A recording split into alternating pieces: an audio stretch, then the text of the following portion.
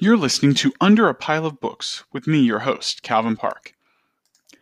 I'm excited to jump right in this week.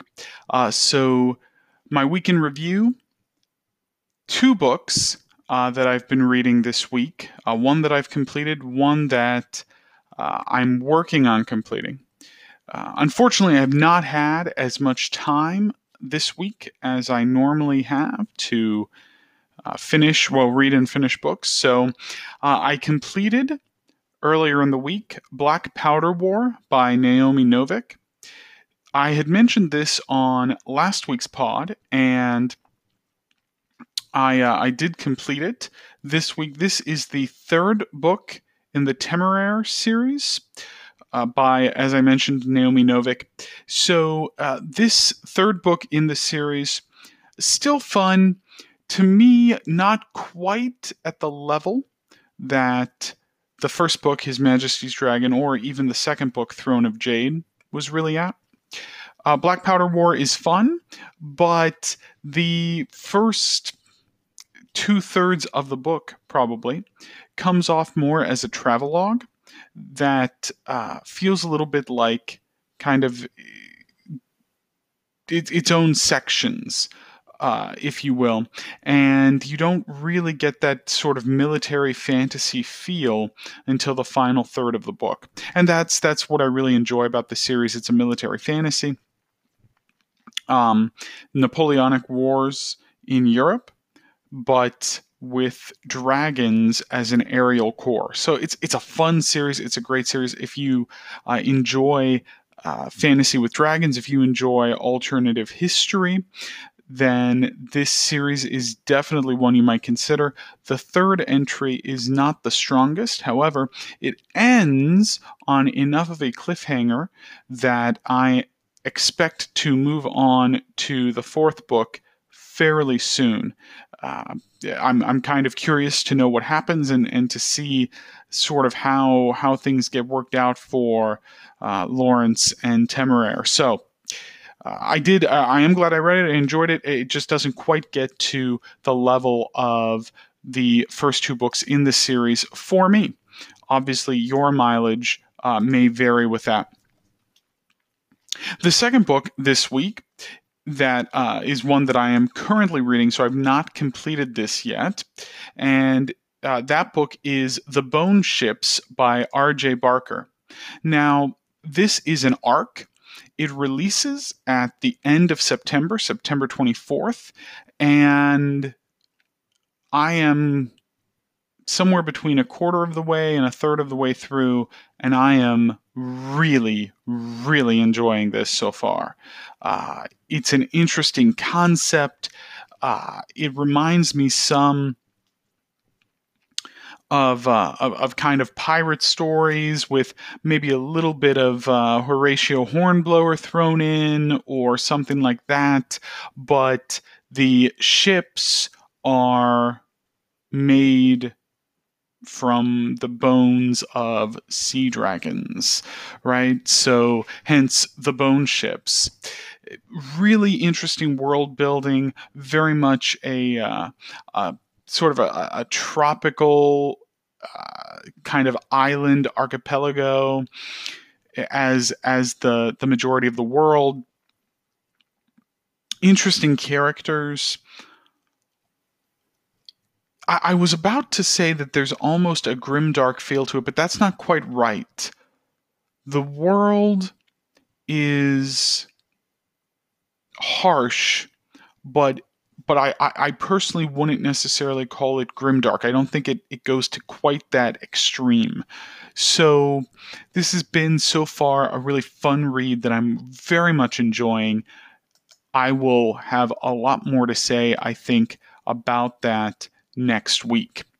Speaking of which, on deck for the coming week, I plan to finish The Bone Ships, and in addition to finishing that, I hope to begin and hopefully finish The Fire I Chosen by Samuel Gately. I hope I'm pronouncing his last name right.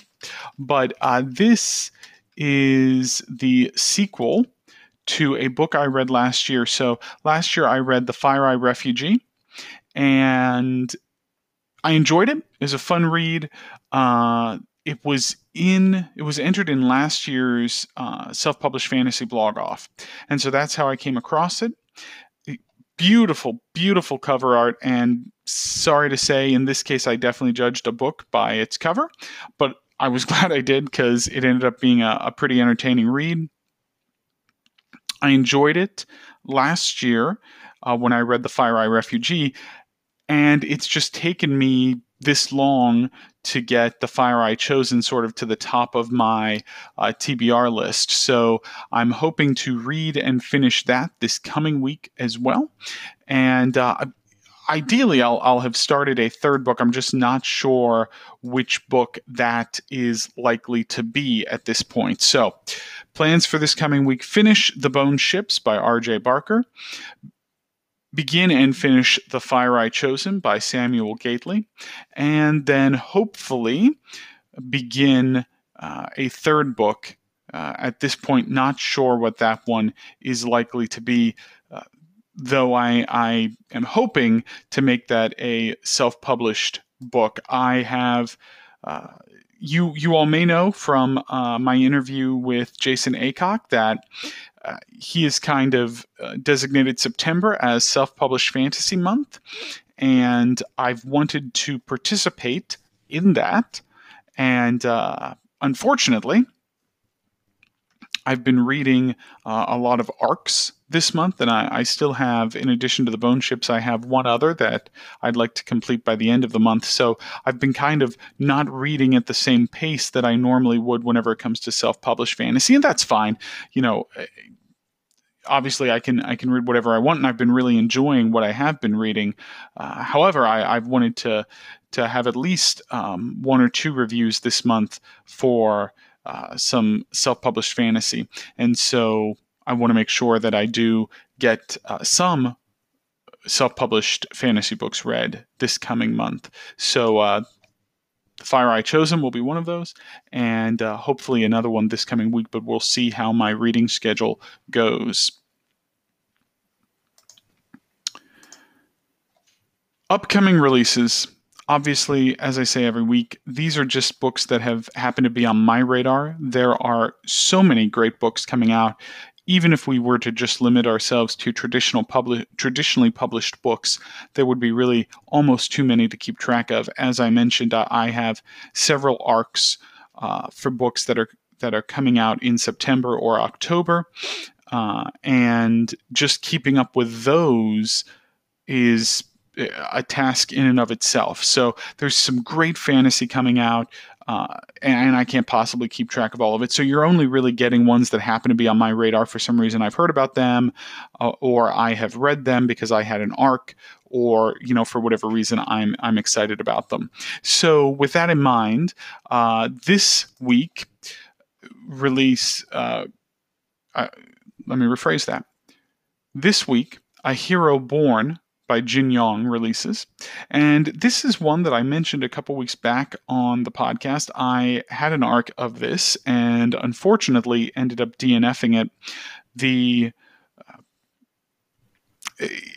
I think that the translation was not maybe as clear or as cadenced as I might have liked. And that's just me. You may have a very different experience with this. I know A Hero Born, it's one of those classics of the genre in Chinese. And so certainly it may be something worth giving a try if you're particularly interested in it or whatnot. It didn't quite work for me, but that is releasing on September 17th, and you can take a look at that.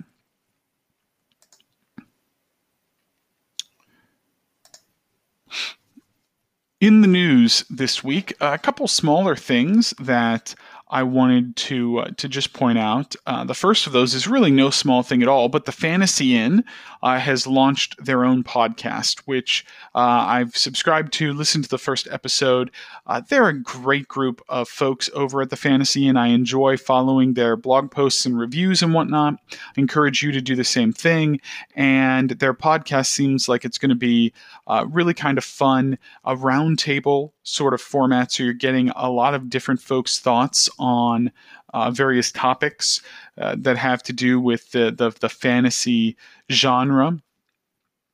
In fact, I think their first episode was on subgenres, so that was fun to kind of get some of their thoughts on the various subgenres, from grimdark to new weird to science fantasy and steampunk and all of this kind of thing.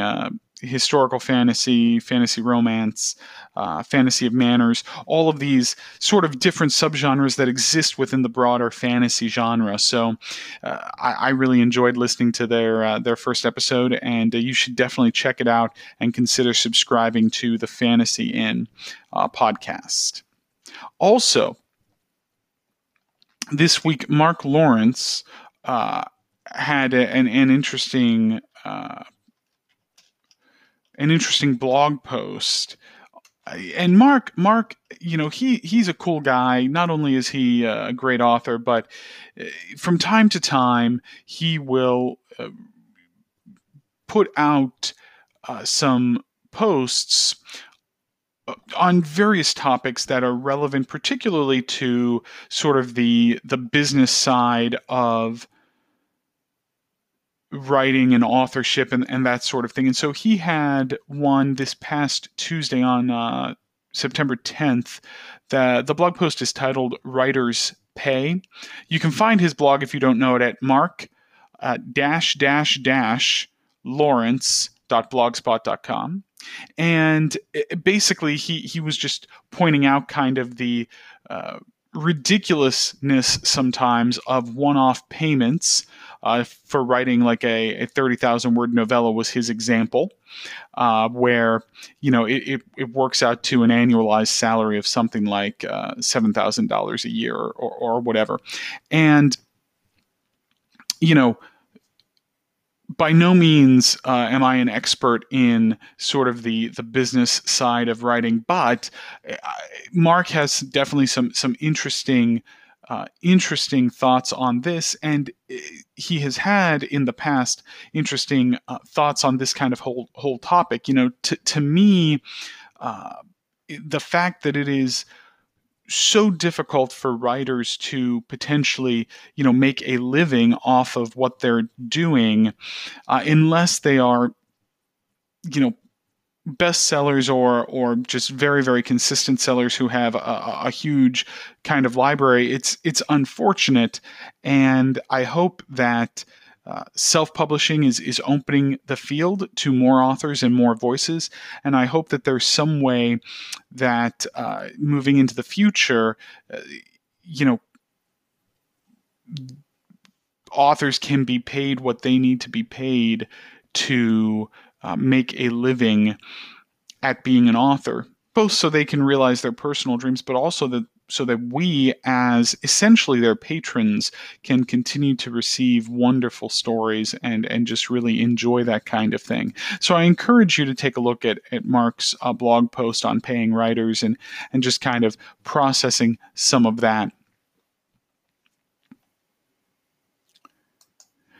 I also wanted to sort of do something that I haven't always had the opportunity to do, and that's look back at some things from the archive, that is kind of just look back on some books that I have enjoyed, that I've read in the past, and often I don't really have time to get to this on the pod, but you've heard me talk about this before. I know I've mentioned it, this trilogy before, but the Obsidian trilogy by Mercedes Lackey and James Mallory is one of my favorites. It's one that I typically read probably once a year and just have not had the chance to do that probably in the past 2 or maybe even 3 years.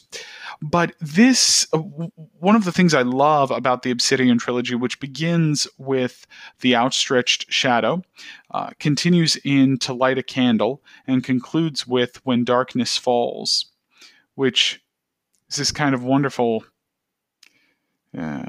ambiguous, almost double entendre bit of a title, which I really, really enjoy.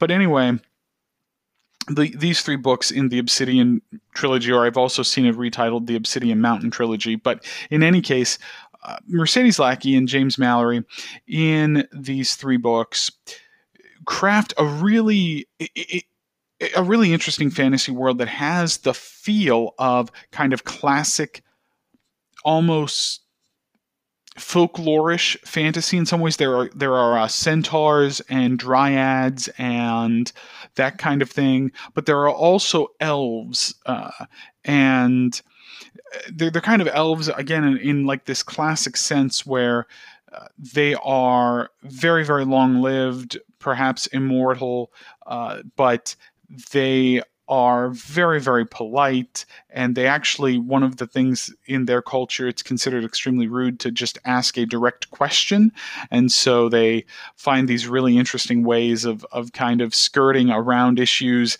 and asking questions without actually asking questions, and it is really fascinating from just seeing the way they've built that culture. But probably the coolest thing about it is the various magic systems in the book, which all work off of the general idea that there is a price to magic. And so regardless of whether you are a this type of mage or that type of mage or whatnot, there's always a price to be paid for the magic.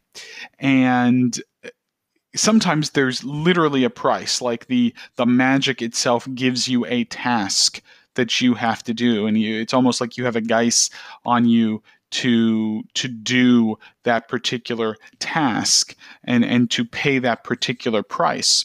And you actually have an option to agree to pay the price or not. And if you refuse to pay the price, then you don't get the spell that you wanted. You don't get that power to do the magic. So it's this really interesting magic system that I just have a lot of fun with. The first book admittedly has a very slow start through probably 40-45%, maybe even halfway through. It is a very, very slow start. But after about that halfway point in the first book, the rest of the trilogy is very excellently paced. There's a lot of great character work in it, really fun magic, some fun sort of military fantasy elements. There's also dragons in this book. In these 3 books, which to me is just a whole lot of fun, and I really, really enjoy dragons in fantasy, and Mercedes Lackey and James Mallory do a really good job and an interesting job of kind of weaving dragons and the importance of dragons to the world and all of this kind of into their story. So it's a lot of fun. If you've never read the Obsidian Mountain trilogy by Mercedes Lackey and James Mallory, which begins with The Outstretched Shadow, I highly recommend it. As I said, the first book does have a very slow start, but in my mind, it's worth it, and it's one that I have reread the entire trilogy multiple times.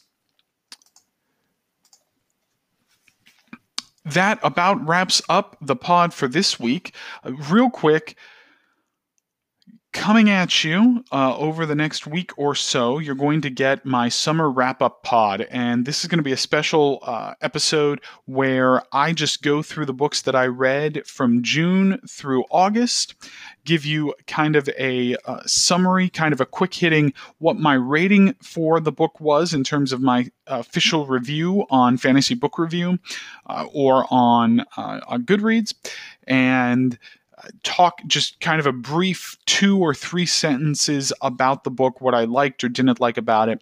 So if you're looking, I read 27 books in June, July, and August. So if you're looking for kind of a great opportunity to just hear about some various books, 1 or 2 of those were arcs that have maybe come out since I have read them, or I think there might be one that is not quite out yet. But in any case, you're gonna get to hear about my summer reading and have that in the summer wrap up pod, and then also dropping probably maybe not early this week, but by the end of the week or beginning of the next week, you're going to have an interview that I did with author Wesley T. Allen, who is the author of In the Land of the Penny Gnomes, which is this sort of outrageous and hilarious portal fantasy satire, lots of geeky jokes in it, and just one that I had multiple laugh out loud moments with. So I had a great time sitting down with Wesley and interviewing him and just hearing some about his inspiration for some of the various aspects in his novel. And we also got into some fun discussions otherwise around fantasy. So I look forward to that interview coming up in the near future as well. Thank you so much for listening.